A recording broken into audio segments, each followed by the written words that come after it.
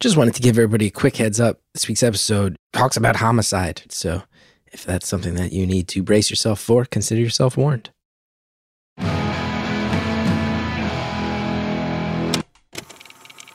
Hello to everybody who's growing increasingly wary of true crime as a genre.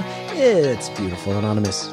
1 hour, one phone call, no names, no holds barred. I'd rather go one-on-one. I think it'll be more fun, and I'll get to know you, and you'll get to know me. Hi everybody, Chris Gethard here. Welcome to another episode of Beautiful Anonymous. I'm flattered and honored to be your host. A couple things to let you know about. One is a reminder, beautifulcononymous.com. That's right, everybody. We're finally doing our fan convention, originally scheduled for March of 2020. Bringing it back May 4th, 5th, 6th, and 7th, Brooklyn, New York. Movie screenings, comedy shows, live calls, music, meet past callers. It's going to be epic. Also want to let everybody know, special thing happening in my life. I've been touring a show called A Father and the Son. Happy to tell you I'm going to be recording it 3 nights only in New York City at the Minetta Lane Theater, a.k.a. the Audible Theater. That's March 31st, April 1st, and April 2nd. Tickets are on sale now. You want to know info on those tickets? Link is at chrisgeth.com. This week's episode is wild. You can tell from the title. Caller found out accidentally that their dad was an axe murderer. That's about all you need to know, right? The circumstances of how they figured it out. The story with the college professor is very crazy. I won't spoil anything else about that. You can imagine there's a lot to talk about as far as how finding that information out affects you, short term, long term. Caller is also someone who has defined themselves and embraced their identity and thought long and hard about their truthful identity. Hear more about that, and we'll see if those things tie together. It's a really, really wild story, grounded in a lot of very thoughtful, personal stuff. Proud of this one. Think you're going to like it too. Enjoy it. Thank you for calling Beautiful Anonymous. A beeping noise will indicate when you are on the show with the host. Hello? Hello. Is this Chris? It is. Wow, this is so surreal. Here we go. It's all happening. Everything's happening. All the things. Everything you and I both ever dreamed of is unfolding right now before our very eyes. You know, I've actually thought about this moment for like years. I have too. I've thought about the moment you called and what we would have to say to each other. This is, of course, not true because I don't know who you are, but I am thrilled to be talking to you. Thank you. How are you? I'm all right. I'm a little nervous. No need. It's a lot. No need. We're good. I promise you're good. Everything's fine. Everything will be okay. We're just going to have a conversation like two goddamn human beings. So, you want to know my my inspiration behind calling in? Sure. So, I watched the Jeffrey Dahmer documentary on Netflix. Uh-huh. And that spurred me to call in. Interesting. Interesting. I'll get into why later. Okay. I'm certainly intrigued. Yeah, I guess I'll just get into it then. So, what I'm about to say, I have only told a few family members and a few friends. So this is like a huge moment for me. I do think you'll want to put some content warnings because I'm about to talk about something that involves homicide. Wow. Yeah, so the real nitty-gritty trauma. Okay, I'm buckling up for this one. Yeah. So I guess I'll start with my childhood trauma because that's where all the good stories start. Um, when I was 10 years old, I was watching a movie with my childhood friend, and their sister was there, and their sister was kind of giving me a hard time because on the screen there was a scene where a person was using an axe, and it was kind of like a horror movie, and the sister kept saying, "Oh, you got to be careful, you got to be careful," and my little 10-year-old brain was like, "What's going on? Like, this makes no sense." And after a while, she goes, "You don't want to be like your father." And I was like, "What?" And then I just saw this look on her face like, "Oh man, I shouldn't have told you that." So yeah, that's how I learned that my father was an axe murderer.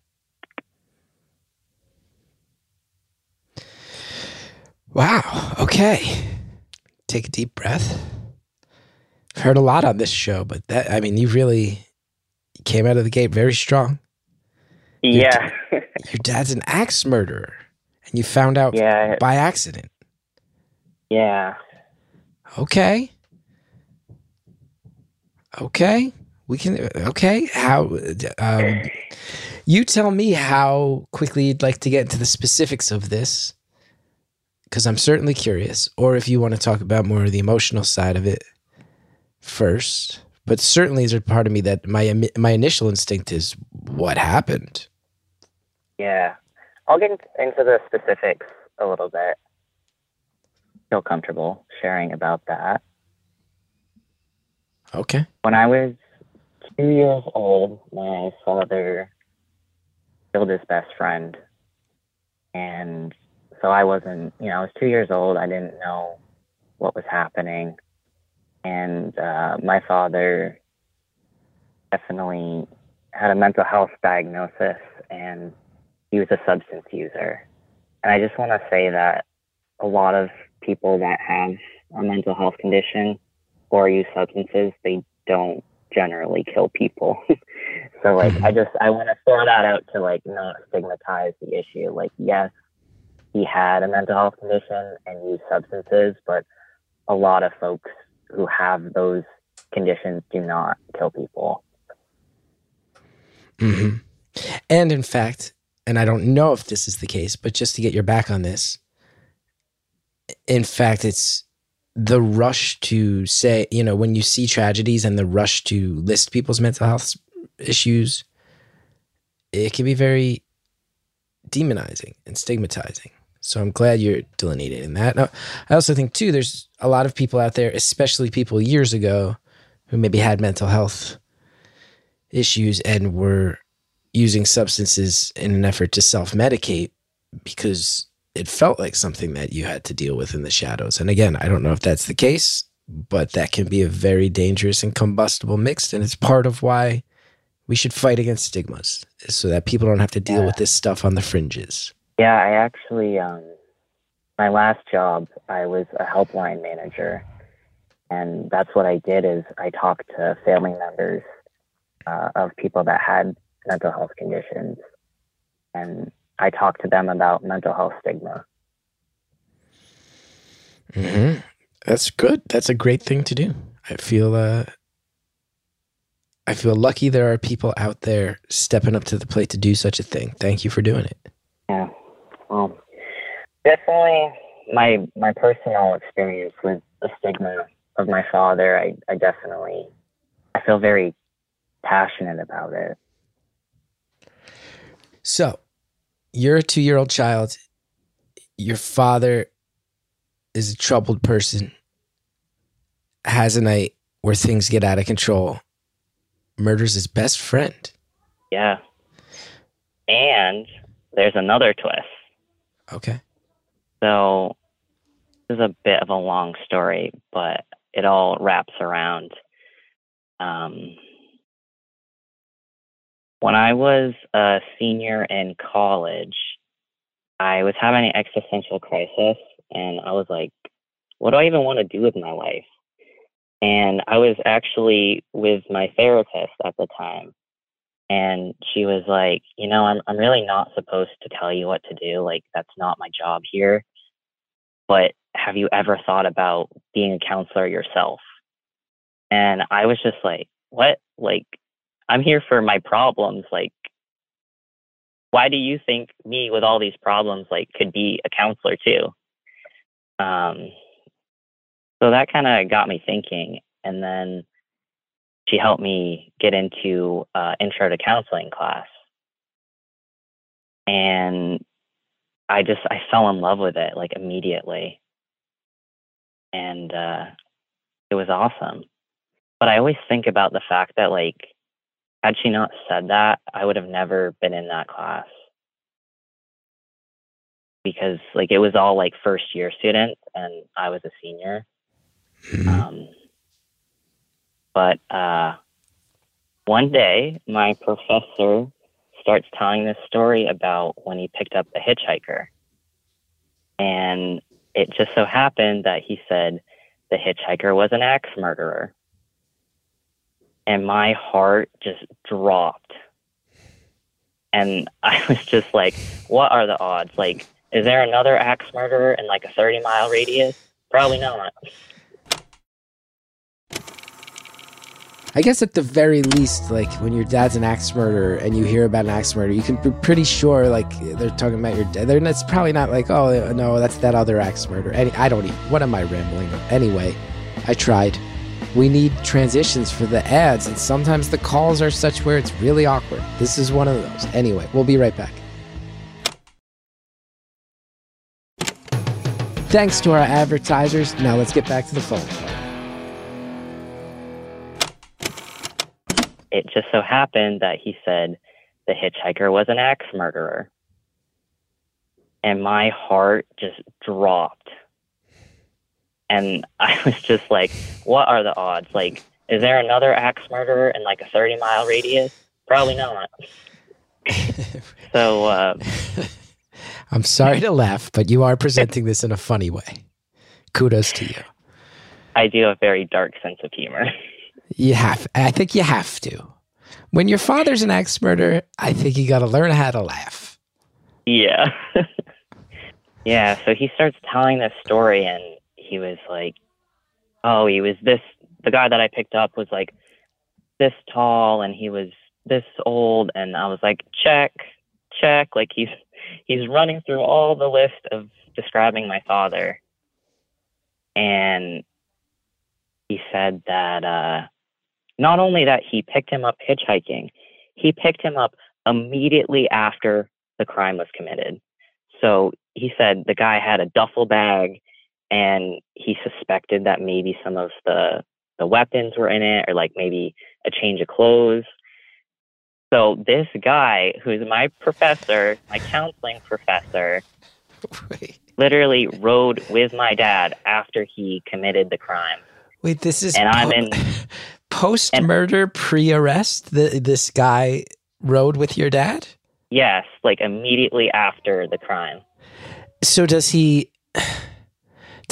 your dad in a mental state where he tells this professor, hey, I just killed a guy with an axe? Or does the professor later see your dad on the news? How does your professor come to realize this is an axe murder? He said he learned it after. And the wildest thing is that, like, my dad presented so calm, and my professor was a psychologist, and he didn't pick up on that. And do you go up to the professor after this lecture and say, just FYI, you gave a ride to my dad once? Also, just FYI, my dad is an axe murderer? Yeah, I did go up to him. I said, oh, were you talking about so-and-so? Like, I used my dad's name, and he just looked at me. He was like, yeah, why? And I was like, oh, he's my dad. And I swear, like, that man was white, but he turned translucent. Like, I have never seen, like, that's the best facial expression I've ever seen in my whole life. So you two must have had quite a chat after that, huh? Yeah, we did. Well, I was crying at first, but after we had a great conversation. Right. Right, right, right. Oh, wow. Okay. Yeah, this is one of these ones that's keeping me on my toes. I'll just ask this question. I'll just be blunt and get it out of the way. You mentioned that you were inspired to call after watching Dahmer on Netflix, but he's a serial killer. Did your dad do this again? Or is he just a one and done axe murderer? Yeah, he's just a one and done. Okay. So, And could have been worse. did you, it certainly could have been two. Yeah. Wow. This, I don't know why I've heard a lot on this show. It's a combination of the info and also the fact that you seem pretty chill. That's what's throwing me for a loop. Did your dad go to jail or to a mental health facility after he was caught? How did it go? Yeah, so he went to jail, and he served almost his full 20-year sentence. And I actually met him for the first time when I was 16. So that's 14 years after it goes. Oh, well, no, 14 years after you. Oh, no, after it went down, right? You said you were 2? Yeah. Yep. Okay. And he served almost 20. So you met him when he was still imprisoned. Yeah. How did that go? It was bizarre. Like, it's so weird to meet someone that's like supposed to be, like your biological father. Like it's such an important role in your life. But to just be like, wow, like, one, I've never met you before, and two, like, you killed someone. What did you guys talk about? What did he do? Yeah, so like I got let into like the infirmary because he was sick. Part of the reason why I actually started to get a relationship with him is that I got a call that he was actually dying. So that's what spurred me to reach out and just, shared that I was in school. I shared what was going on in my life. And we watched a Patriots game. You just sat and watched football. Very traditional father-son activity right there. Yeah. It was just bizarre. Like it was underwhelming. Like I'd thought about that moment my whole life, really, up until that point. And then it was just like, oh, hey, I'm your dad. Cool. And you were by yourself. You weren't accompanied by your mom or any other relative or chaperone or anything? My mom did have to go with me because I was a minor. And I imagine, did they stay married? No. Yeah, I was going to say. You break up with someone at that point. Yeah, so more with the dark humor. She, the other day, she said, man, I'm so mad I could kill someone. And without even thinking, I said, what are the odds that both of my parents commit homicide? You said that to her? It was hilarious. Does she laugh at that too? No, she kind of just gave me a look like, are you serious? And then I laughed even harder. Now, you said you got the call when you were 16 because he was dying, but then you said he served most of a 20-year sentence. It sounds like that was a few years beyond after you met him. Did he pass away eventually, or did he get out of jail? Yeah, he passed away. I think it was my first year of college. I was 19. And he was still imprisoned at the time? Yeah. Wow. How do you feel about that? I'm honestly really thankful that I got to know him. I mean, honestly, like, in a weird way, I see it as a blessing because I got to meet someone that wasn't just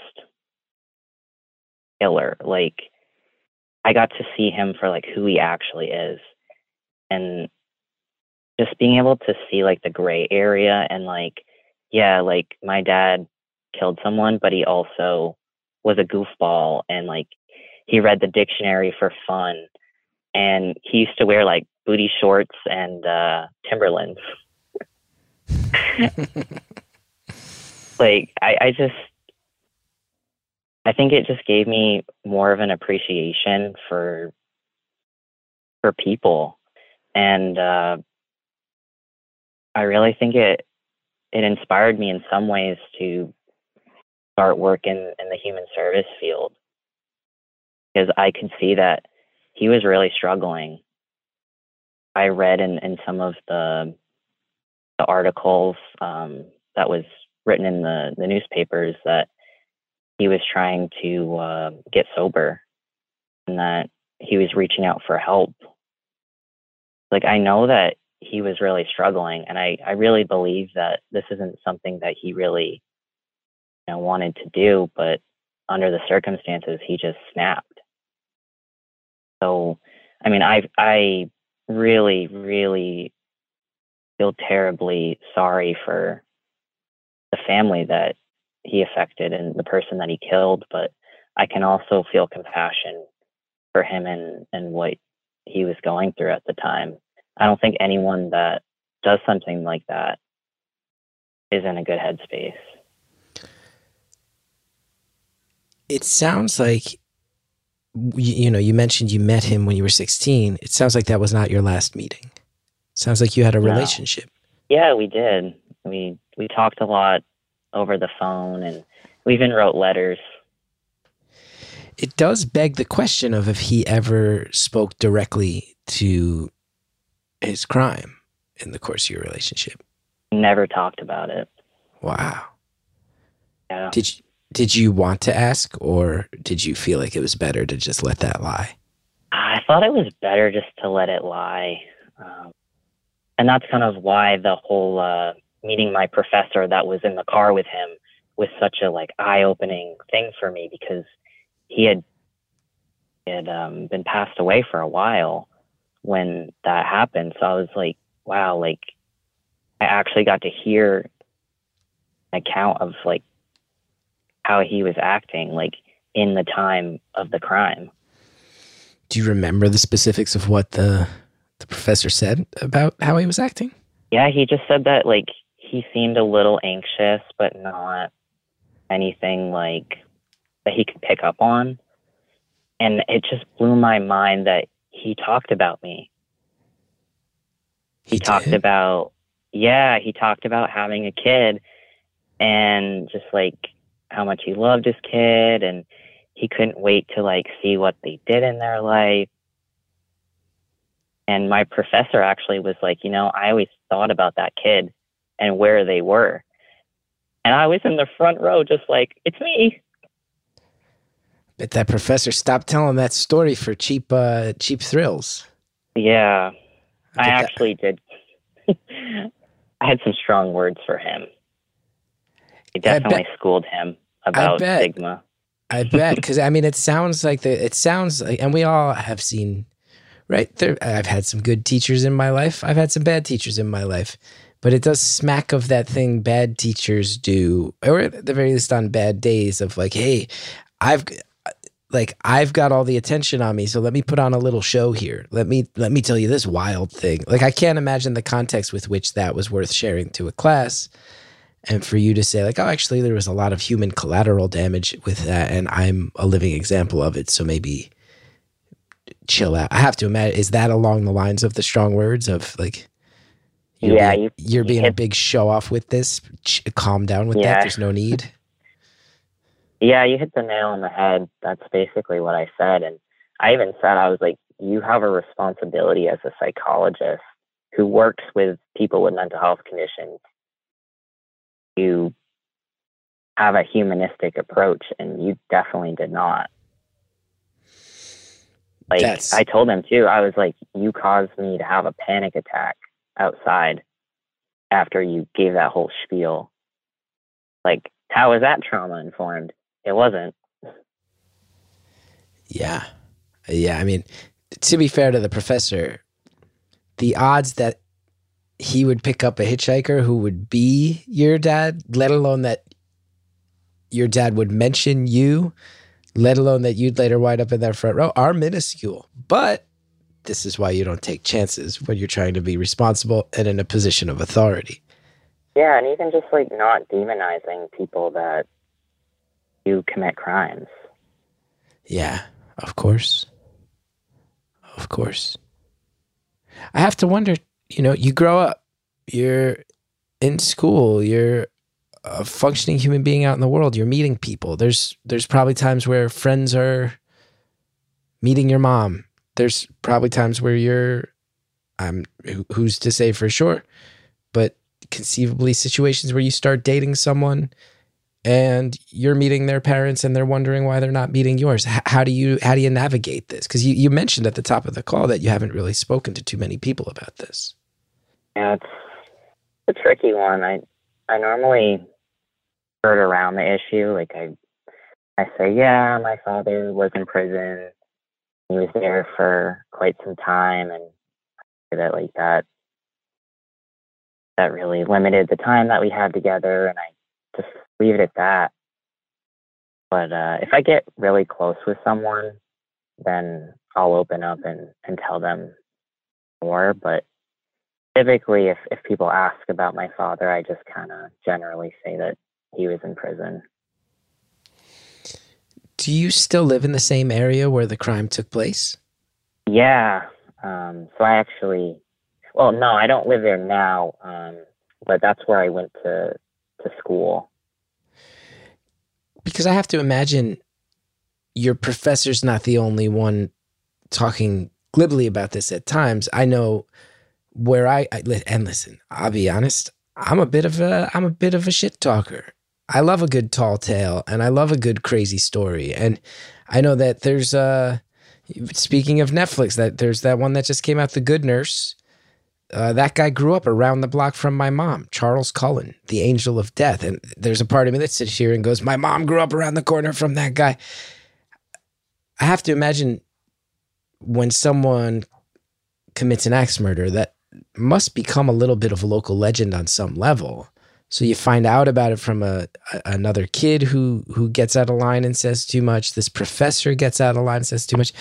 But I have to imagine there had to have been other incidents where there's talk of the axe murder that you're overhearing. Yeah, I actually had to change my name. Wow. I'm on my third name. You're on your third name? Yeah. You had to change it once for an axe murder related situation. Why'd you have to change it a second time? I'm actually transgender. Excuse me? I'm transgender, so I changed my name. I'll tell you, I initially thought you said I'm a transcender, like transcendent, like transcending. And I thought I was going to learn about something new.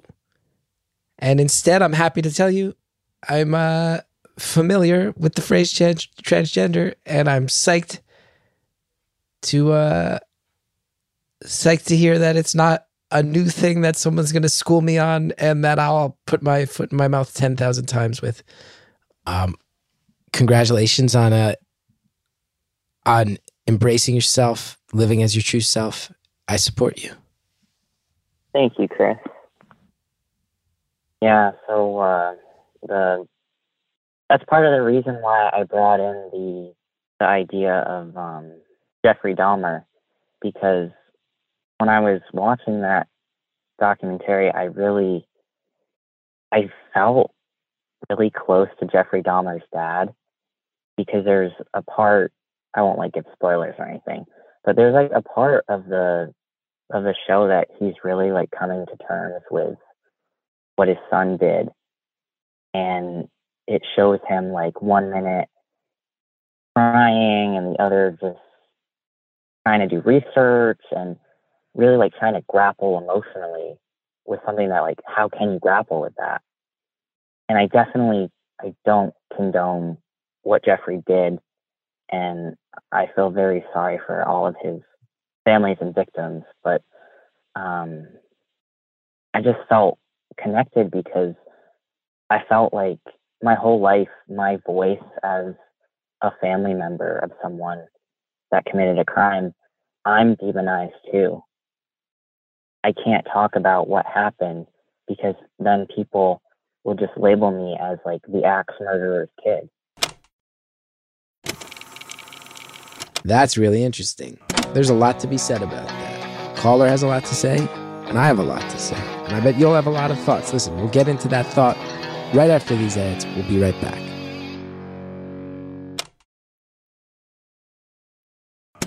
Thanks to all the advertisers who help us bring the show to the world. Now, let's finish off the phone call. I can't talk about what happened because then people will just label me as like the axe murderer's kid. I'm sure. I mean, there's this obsession with true crime the past, 3-4 years in the States, right? All over the world, really. I mean, but this explosion of true crime podcasts. I certainly, as a podcaster, I'm like, oh, I kind of grew out of the comedy thing and went in a different direction. But then I've watched, I think the same week my show launched, My Favorite Murders launched. And you've got certainly Serial, and I mean, so many. S-Town. I don't need to tell podcast listeners that this obsession with true crime is there. But there is something very, very fascinating about what you're saying about this part, because how do I want to phrase this without being snarky? There's some projects like this that you can tell are in the hands of people with integrity, whether that's journalistic integrity or the integrity of a documentarian, and there's people who try to be responsible. Those can be really fascinating to watch. But as this true crime stuff has become a fad and a phenomenon and a money-making venture, there's more and more of it to me that just boils down. And I'm a fan of true crime historically. I've always liked it my whole life. But lately, I feel like a lot of these vehicles just come down to somebody basically going, listen to how fucked up this was, and then reading a Wikipedia entry into a podcast for their microphone, or stuff even making it to platforms as big as your Netflixes of the world. Not to call out Netflix in particular, but some of that stuff on there is better than others. And the problem is when it turns into pure entertainment. When there are entertainment vehicles, the credits roll. That story ends because someone has outlined it. And a writer has written how it's going to be broken down, and producers have helped structure it, and people have given notes. Credits don't roll in real life. And we got to be really mindful not to boil this stuff down, because there's so much. When traumatic incidents like this happen in communities, it shouldn't just serve as fodder for entertainment, because that trauma is like throwing a big boulder into a pond, and then those ripples just keep coming out and hitting the shores. And that's people in your position, the friends, families, loved ones of these people who have to reconcile what they've done. This is victims. This is neighborhoods where people used to not lock their doors and now they do, and all the sense of freedom and trust that communities deal with in the aftermath of stuff like this. There's, I mean, an endless litany of effects that this has. And I'm really wary of sensationalized, irresponsible true crime as a genre. I'm a little bit, I went from someone who's always loved true crime in my life to someone who's like, I will wait to hear when something's actually good from someone I trust, because I can't just listen to more stuff that's just, listen to how messed up this was, because that's not a story that's totally worth telling if that's as deep as we're going to go with it, in my opinion. Yeah, it's like essentially like victim porn. It is. Serial killer porn. Like, it's just so enticing. Like, I get it too, because like I watch that stuff too, but I always try to think about the family members and like the whole picture of everyone that's affected. Yeah.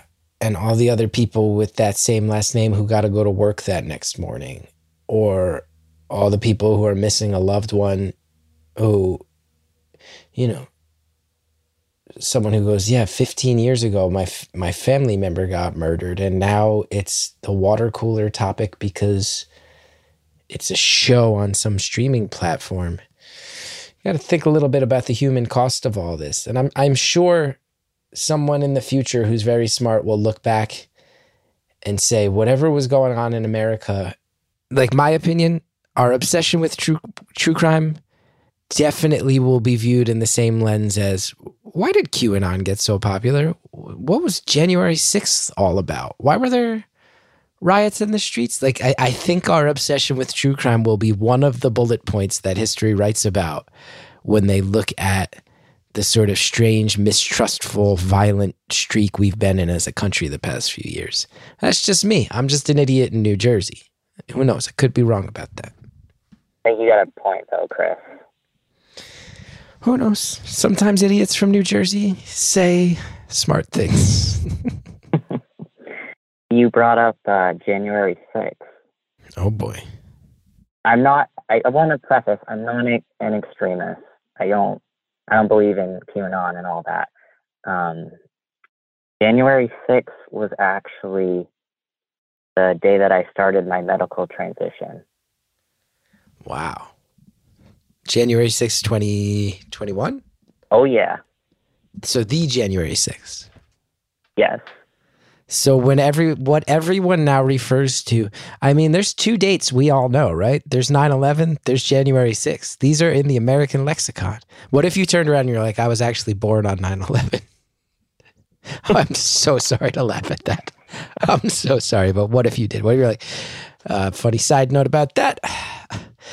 But so this date that everyone holds up as one of the worst dates in American history, and that's endlessly debated about ever since, you look back on and go, God damn it, that was supposed to be the day that marked a rebirth of sorts for me. And now it's forever stained. So, yeah, I was mad about America, and I went to my appointment, and I did the whole, learn how to jab yourself with a needle safely, all that. And I was, on cloud 9, and I was just so happy. And I was riding that high, and then I got home and I saw these yahoos. I saw that guy in the elk. I know which guy. You don't even know. You just need to say on January 6th, I saw that guy, and we all know which guy. Right? And I thought it was fake. I was like, what is this guy doing? He's trying to save us all. He's trying to save us from the corrupt forces within those walls. No, he's and look, again, we're not here to demonize mental illness, but I will merely judge that person's actions and say what was going on. What a bad way to kick off a rebirth. Yeah, definitely.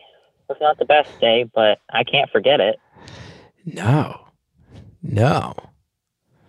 What a bummer. Yeah, I swear I felt the whole range of all the human emotions in one day. I am so sorry. I'm sorry to laugh now, but you've had some life, huh? Yeah.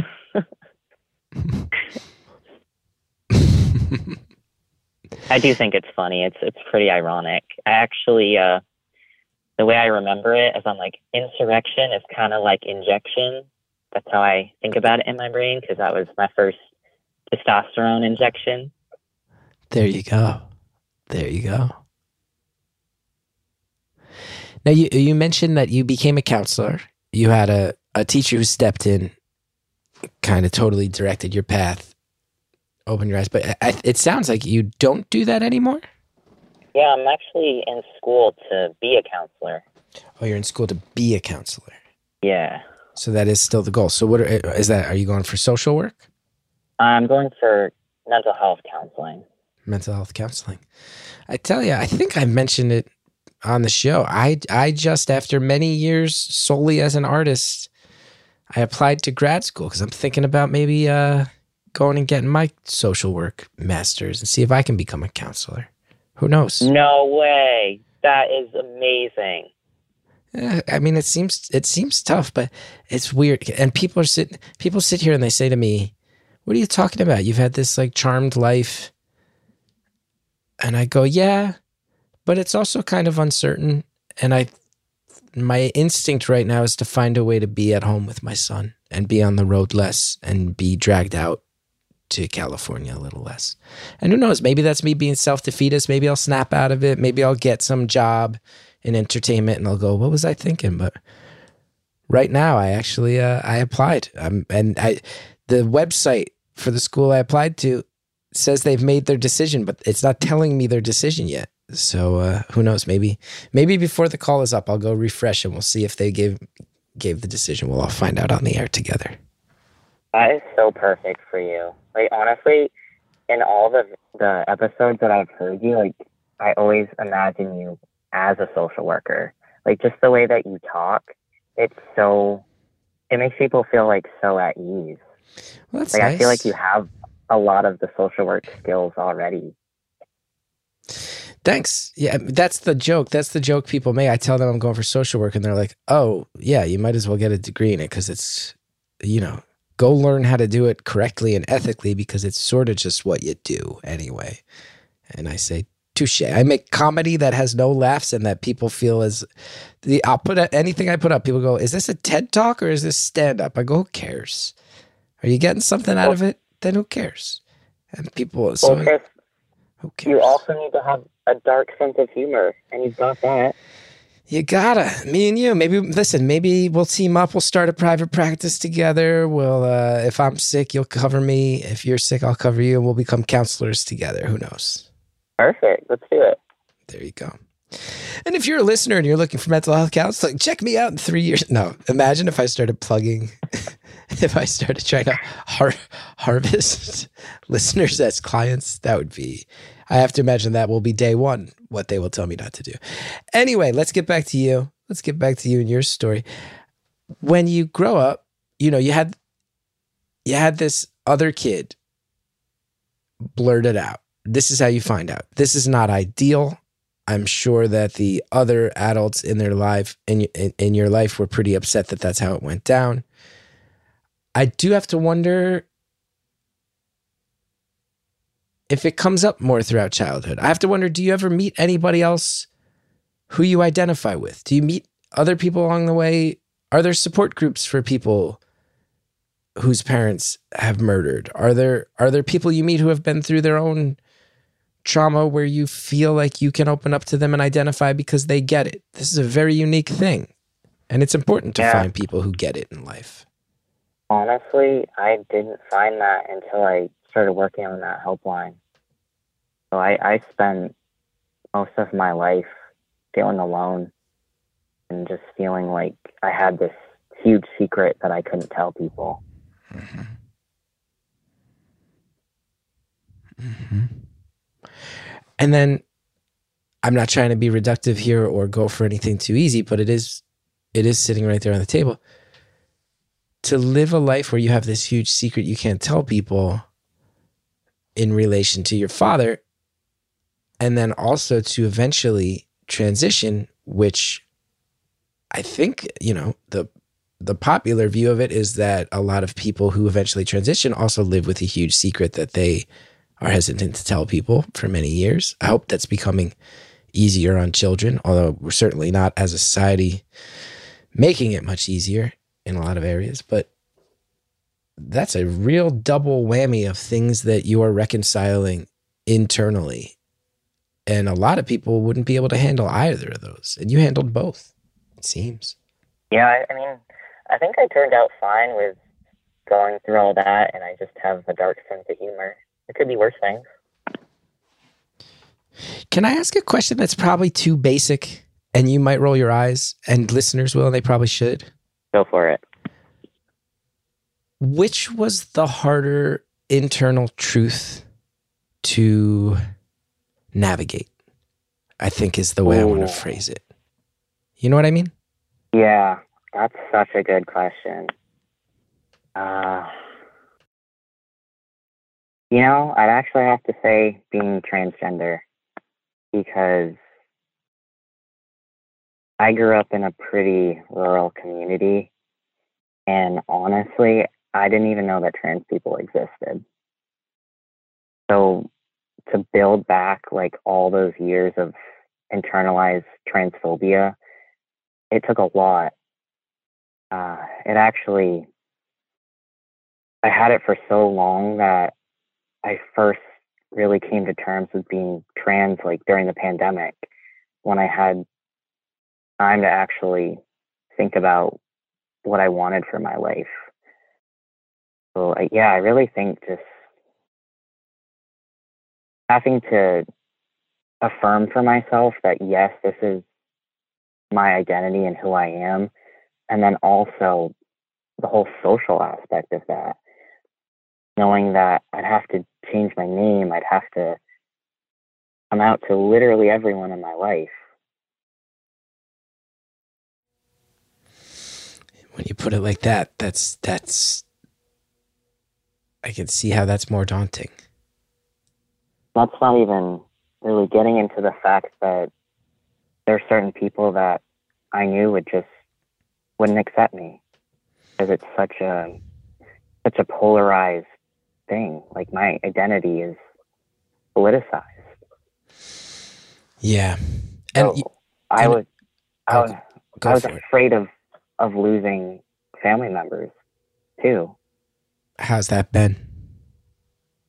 Actually, it's been great. Like, everyone has actually been more supportive, and I was really nervous about my grandmother, and she's so good. She all my Christmas cards, she like puts my grandson, and she buys me like razors, and she tells me that I'm handsome. Like, it's actually been great, but it definitely was terrifying. That's cool that grandma stepped up. And is that your mom's mom or your dad's mom? My mom's mom. I also want to just put something else out here real quick. So, and hopefully it takes the weight off of you to have to even say this. But I want to put this out here. Is you just said before your whole identity is politicized. That's got to be exhausting. And I want to say that there might be people listening right now who are tempted to say that the two things that we've talked about in this call relate to one another. But what I mean is there might be people out there going like, see, like if you have a dad who's mentally ill and causes this trauma, then that's going to mean that your kid is all messed up and comes out as trans. And I just want to say they don't necessarily have a thing to do with each other. They might not. And the main point being, there's a lot of people who are trans and who are embracing it fully who had no trauma. There's people who have had a lot of trauma who it doesn't make them focus on their identity in any way or consider their identity anyway. They're separate issues. You could have had a dad who was home playing catch every night, there at every soccer game, cheering you on, the textbook, perfect white picket fence, 2-car family with that dad, and you could have been whoever you wound up being. And I just want to nip it in the bud as far as anybody tempted to say that there is some causation between your father and your identity, because there is not. I really appreciate you saying that. I can see it coming already. I can see the comments from people flirting with that idea. And I just want to say, everyone handles everything differently, and you can't cherry pick aspects of people and point towards others and have knee-jerk reactions to try to affirm your own biases. Anyway, let's all move on. On a positive note, I'm gonna work to specialize in my counseling, and I want to work specifically with transgender individuals. That's huge. That's huge. Yeah. I mean, you ask me, and I'm no expert. The people I've always trusted talking to are not necessarily people who claim to be experts in their field. They're people who can empathize. They're people who get it. The shrink I've been seeing since 2007, I don't necessarily know that she plays by all the textbook rules, and I've seen shrinks who have. I like her a lot better because there's a lot of aspects of her personality where I go, she gets it. She gets me. She gets where I come from. She gets it. And that's that fit. The idea that you've transitioned yourself, I feel like is going to help a lot of people who come after you, who you interact with as a counselor. The idea that you've lived through so much trauma means that anybody else who's lived through trauma is going to inherently sense, whether you get specific with them or not, they're going to inherently sense that you get it. And I can't tell you the number of times in my life where I've been positively affected by someone who can just quietly indicate to me, not even necessarily verbally, but where I just quietly sense, okay, this person gets it. I can let my guard down. So the idea that you've been through so much trauma, the idea that you've, like you said, the politicization of who you are, it's exhausting. I can't imagine how exhausting the past few years have been.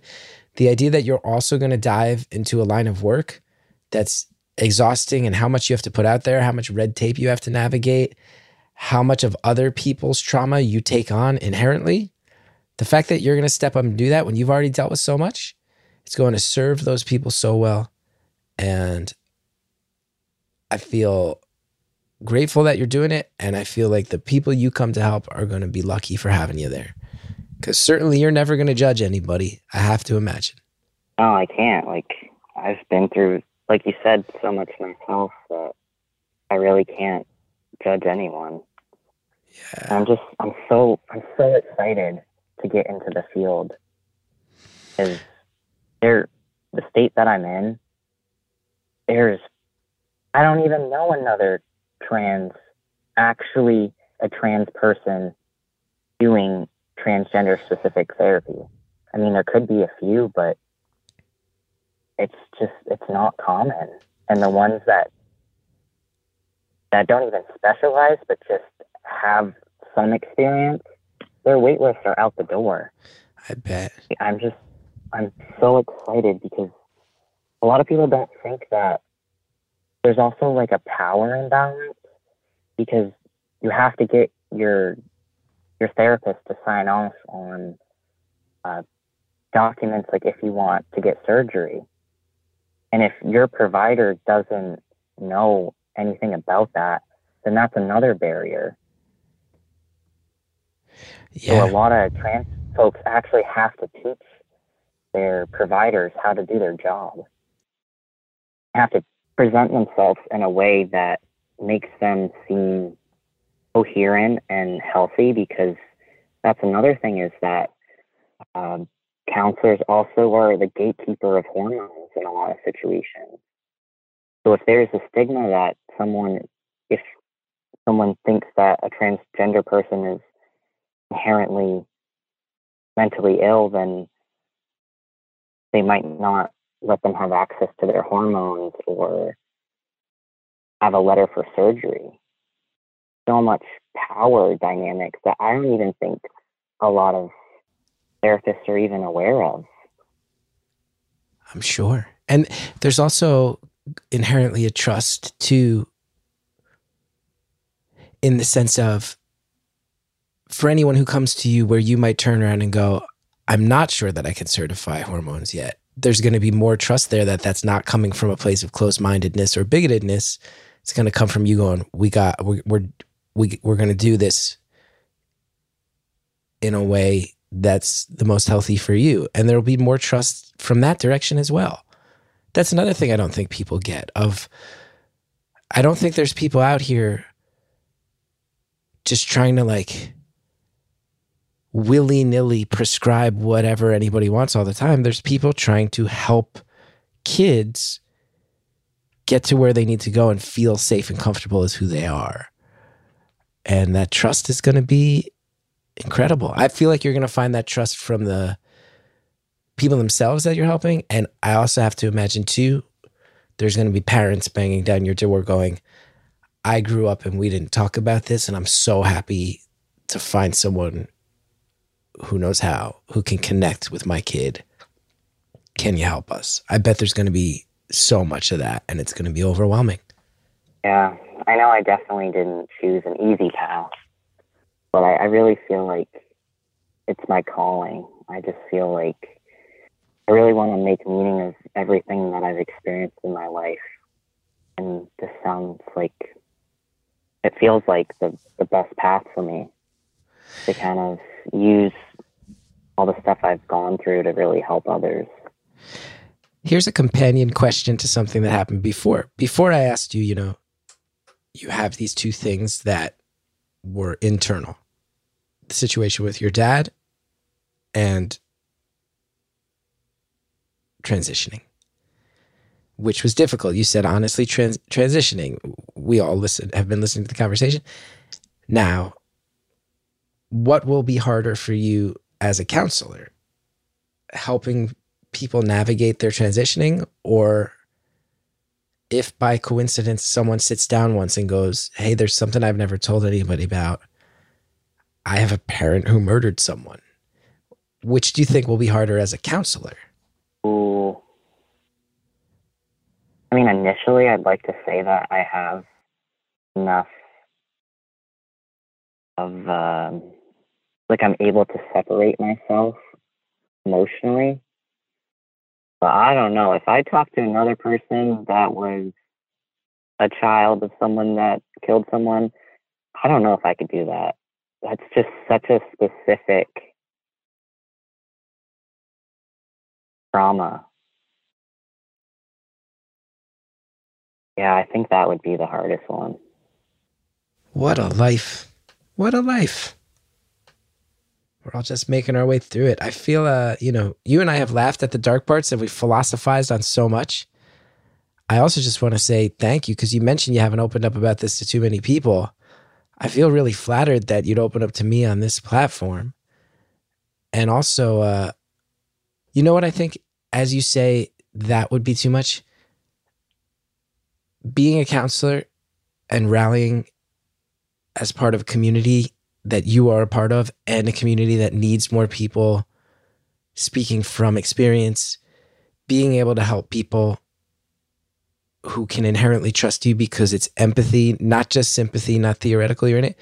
There's part of that is you're sacrificing, you're becoming a counselor, you're giving of yourself, but it will help community. Everything that happened with your dad, I have to imagine, has been incredibly lonely. And when you're facing something that fosters that much loneliness, to come across someone else who understands that loneliness, that's like a one-on-one thing that you might never encounter. And if you do, it will be rare. It might almost be like the loneliness might in some way be its own warm blanket, and having to face it down with someone else within it could be terrifying. And I think, because I've gone through so much, it gives me a lot of confidence that I can sit with people in their deepest traumas, because I had a therapist that was really great and sat with me, and I've done so much work on myself that I feel like there's not much that someone could throw at me and I would, have a visceral reaction, and I don't think that I would react in a way that would say that I didn't believe that they could heal. And I know that healing is possible because I've had some wild things happen in my life, and I'm doing great in my life. So I know that anyone else who has other traumas and has other, negative thinking patterns or mental health diagnoses, I know that it's possible. Even when the world puts you in a box and says that you shouldn't be able to have a good life, I know it's possible. It really is. That's a beautiful note to end on. We're running out of time. I got to thank you again for trusting me with this story. And I got to thank you again for stepping up and dedicating your future to helping others. I hope it really goes well. And it's going to be hard and difficult, but I hope you help a lot of people, and I hope that it's incredibly satisfying. It's been great to talk to you, Chris.